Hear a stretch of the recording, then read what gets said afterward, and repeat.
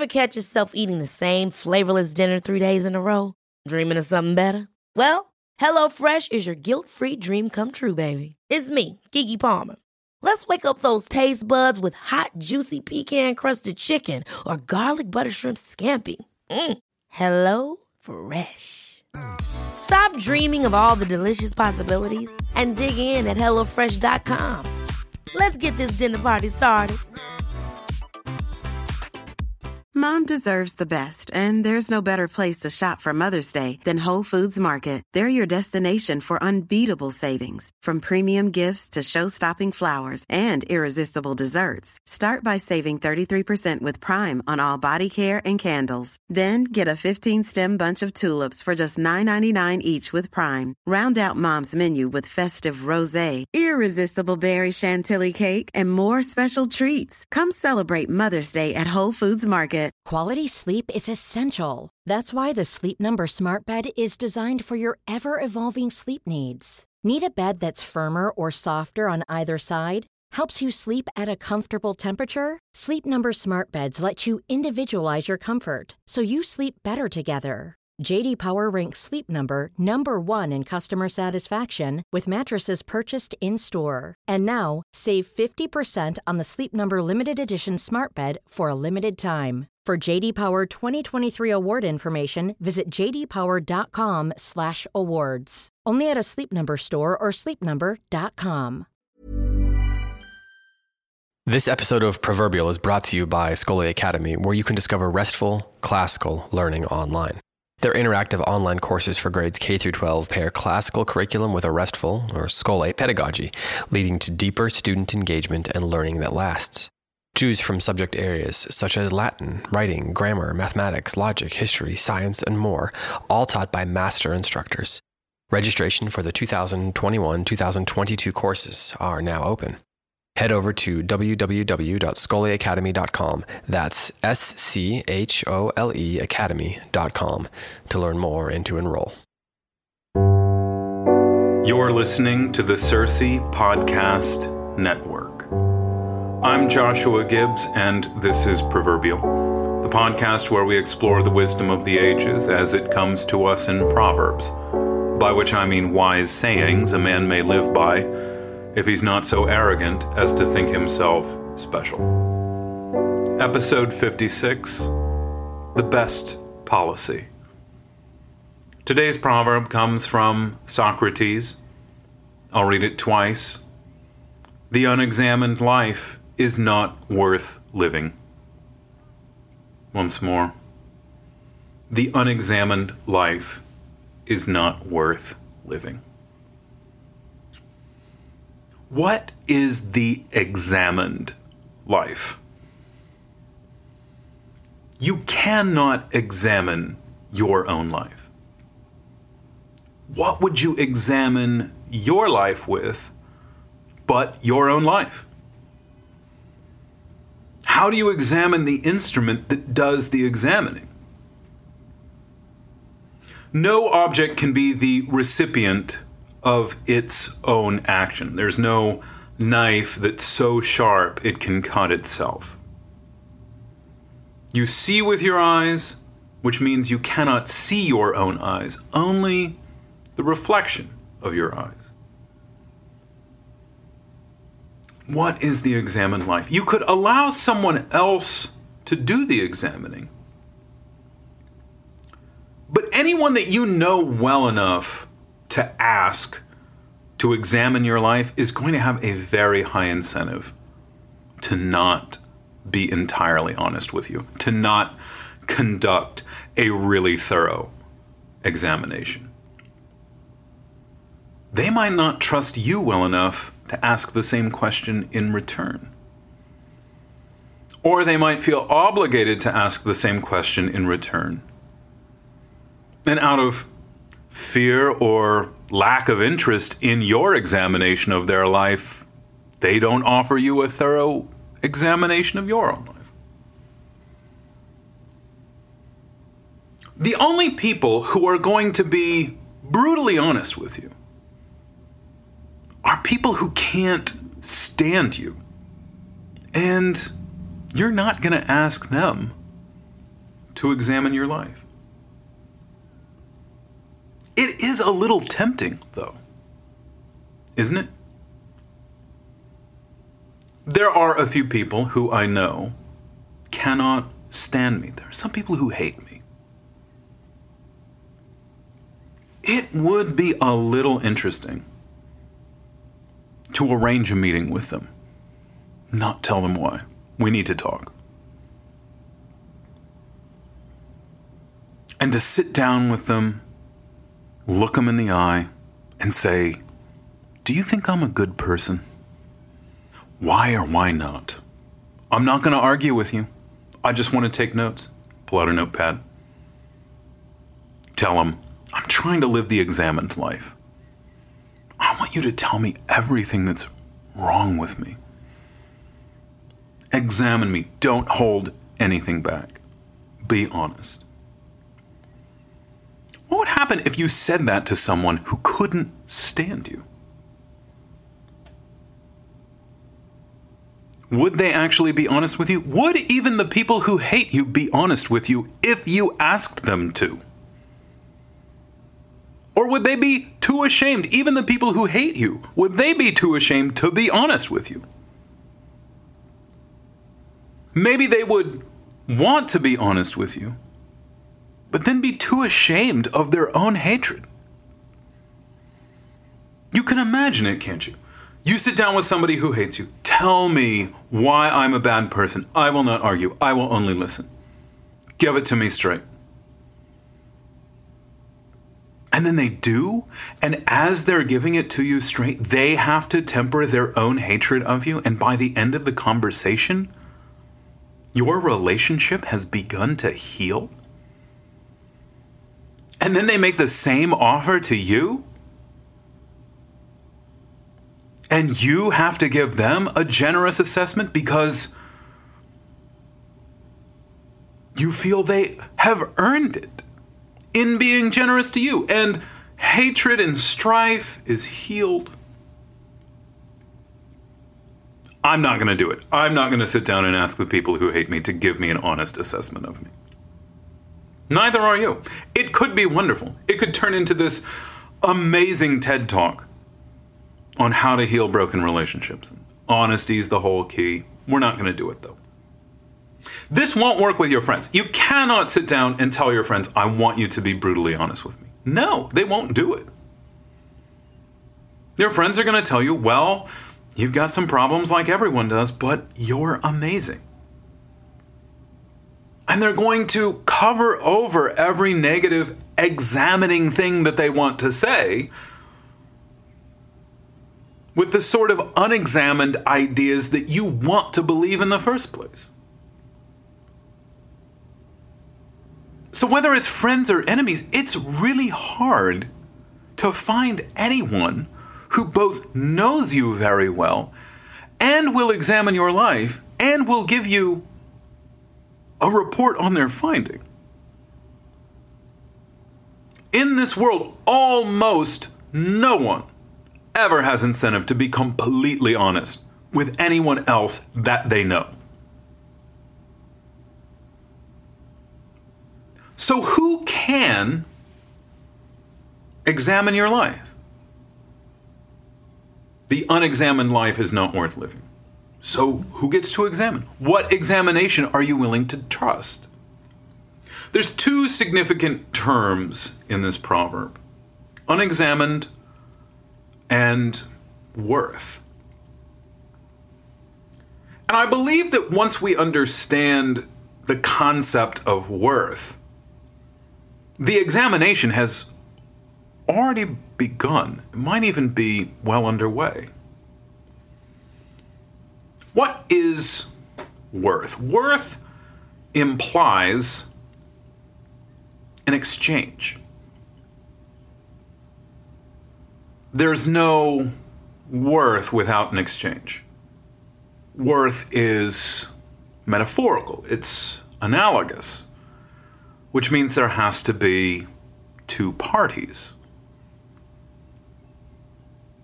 Worth implies a sort of bargain. So Socrates suggests that some lives are worth living and some are not, which means life cannot have worth unless there's something outside of life. We need two things. In any sort of concept of worth or exchange, you have to have two things. So life can only have worth if there's something beyond this life that you're trading for or endeavoring some sort of exchange.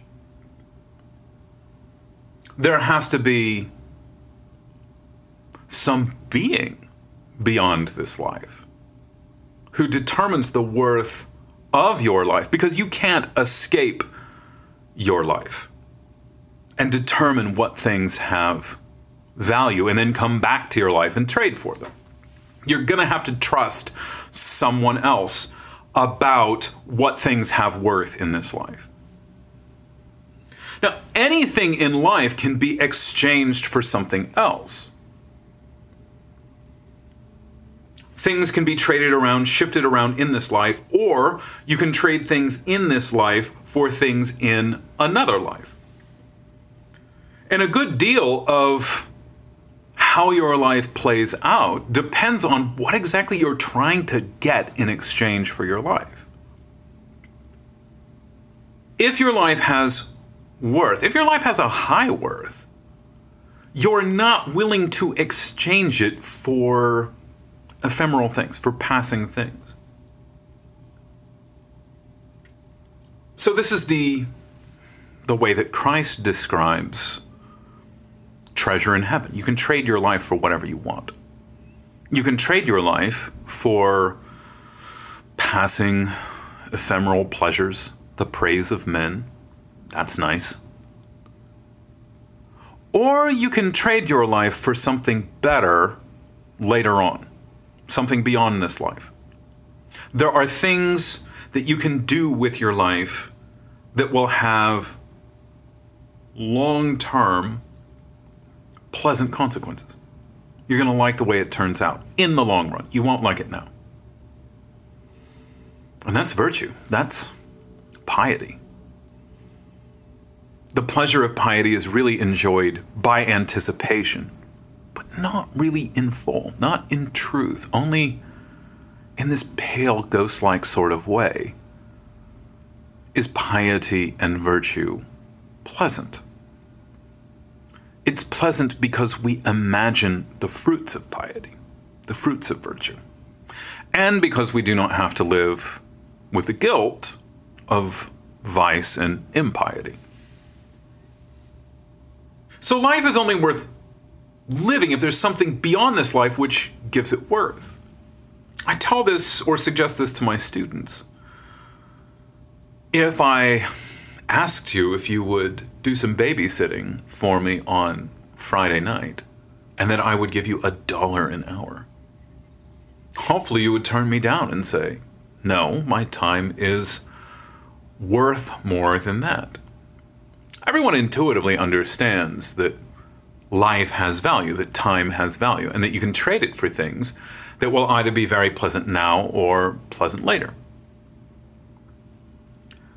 It's interesting that while we can acknowledge that $1 an hour for your Friday night is not a good value, we're still willing to spend Friday nights doing things that won't have any long-term value that we simply find pleasant now.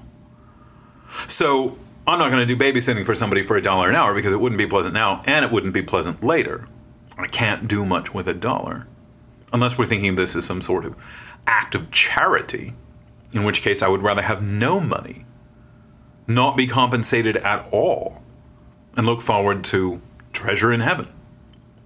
But we commonly trade our time for almost nothing in return. Anytime you watch some dumb movie, anytime I watch some dumb movie,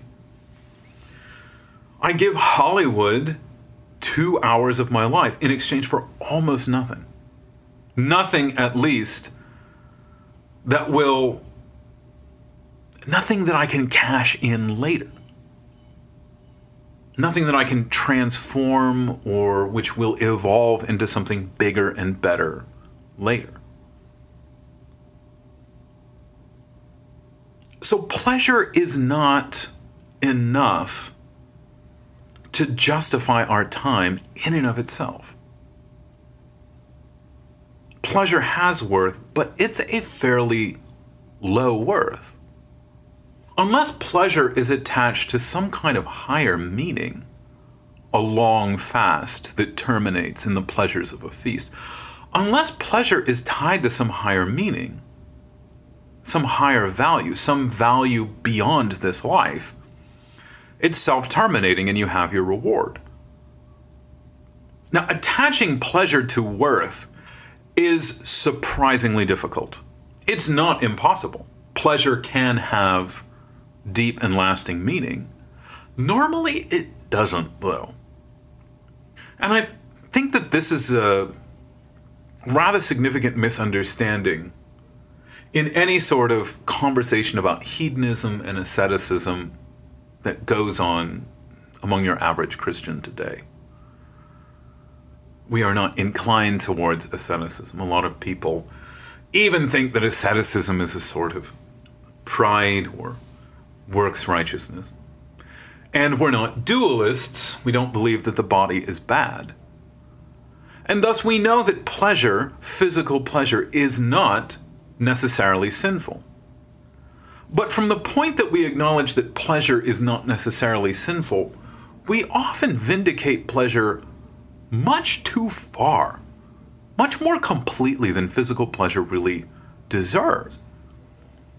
And when you read a book like, say, The Consolation of Philosophy, or the work of anybody like Boethius, whose life is shortly to come to an end, they don't speak highly of physical pleasure. They don't despise it, but they're often a bit dismissive over it. Yeah, not all that important. Who cares all that deeply about it? And our lives revolve around pleasure, and we're insulted and taken back at the idea that there are worthy and unworthy lives, that there are some lives that just aren't worth doing. In the same way that there are some movies not worth watching, some music not worth listening to, some biscuits not worth eating, some people not worth talking to. The idea that there are entire lives that pass in worthlessness really is just a fair conclusion from the idea that anything cannot be worth your time. If anything cannot be worth your time, then giving yourself over to that thing means consigning your life to the realm of worthless. And Scripture teaches that there is a difference between things that are allowable and things that are profitable. So the fact that something isn't wrong just isn't a high enough standard to hold yourself to. The fact that something isn't wrong doesn't necessarily mean it's going to do you any sort of long-term benefit. If you're going to spend 6 hours doing something, you should be able to describe how it will have been worth it 6 weeks from now. If you're going to give a significant amount of your time over to something, it's really helpful if you can describe the ways in which doing this will be repaid, if not in the next life, at least a little while later. Or is this really the sort of thing that has absolutely no value, no meaning beyond this moment? And when you consider just how much of modern life is given over to listening to things you won't listen to a year from now, looking at things you won't look at a week from now, won't even think of a week from now, watching things that you know you won't like, that won't be worth watching again. It's rather amazing how much of modern life passes in this worthless state. Nothing to trade up for, nothing to exchange our time for, nothing later on. It's all right now. Life is spent in the moment. It's like putting time through a paper shredder. The unexamined life isn't worth living, but as soon as you have this concept of worth, you have a means by which to examine your life. Or the whole concept of worth, the whole concept of anything beyond this life, necessarily examines this life for us.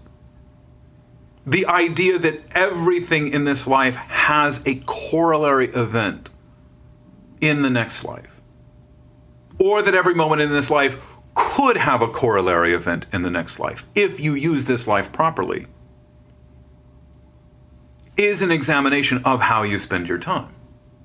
Merely acknowledging that there is a life to come, and that you will be judged between this life and the next life, and that the state your soul and body enter into in the next life hinges on a judgment that's made of this life. That is the examination. That's the moment when you realize that you will be judged. That's the examination. The examination can start here and now, just with the acknowledgement that you have to give an account for what you do with your time. That you have to give an account someday of everything that you've said, everything that you've done, everything that you've watched, everything that you've looked at and listened to and eaten. That it all builds up to something. The moment when the exchange takes place, that pivotal moment, the hinge moment where this life gives way to the next.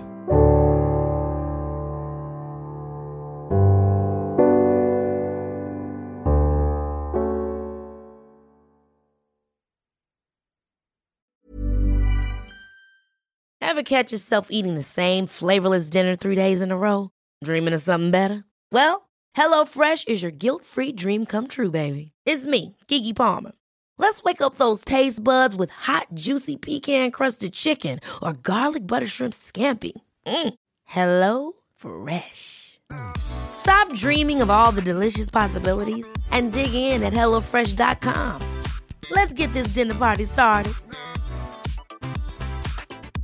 Mom deserves the best, and there's no better place to shop for Mother's Day than Whole Foods Market. They're your destination for unbeatable savings, from premium gifts to show-stopping flowers and irresistible desserts. Start by saving 33% with Prime on all body care and candles. Then get a 15-stem bunch of tulips for just $9.99 each with Prime. Round out Mom's menu with festive rosé, irresistible berry chantilly cake, and more special treats. Come celebrate Mother's Day at Whole Foods Market. Planning for your next trip?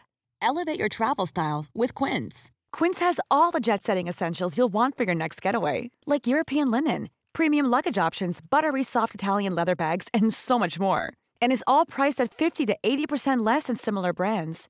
Plus, Quince only works with factories that use safe and ethical manufacturing practices.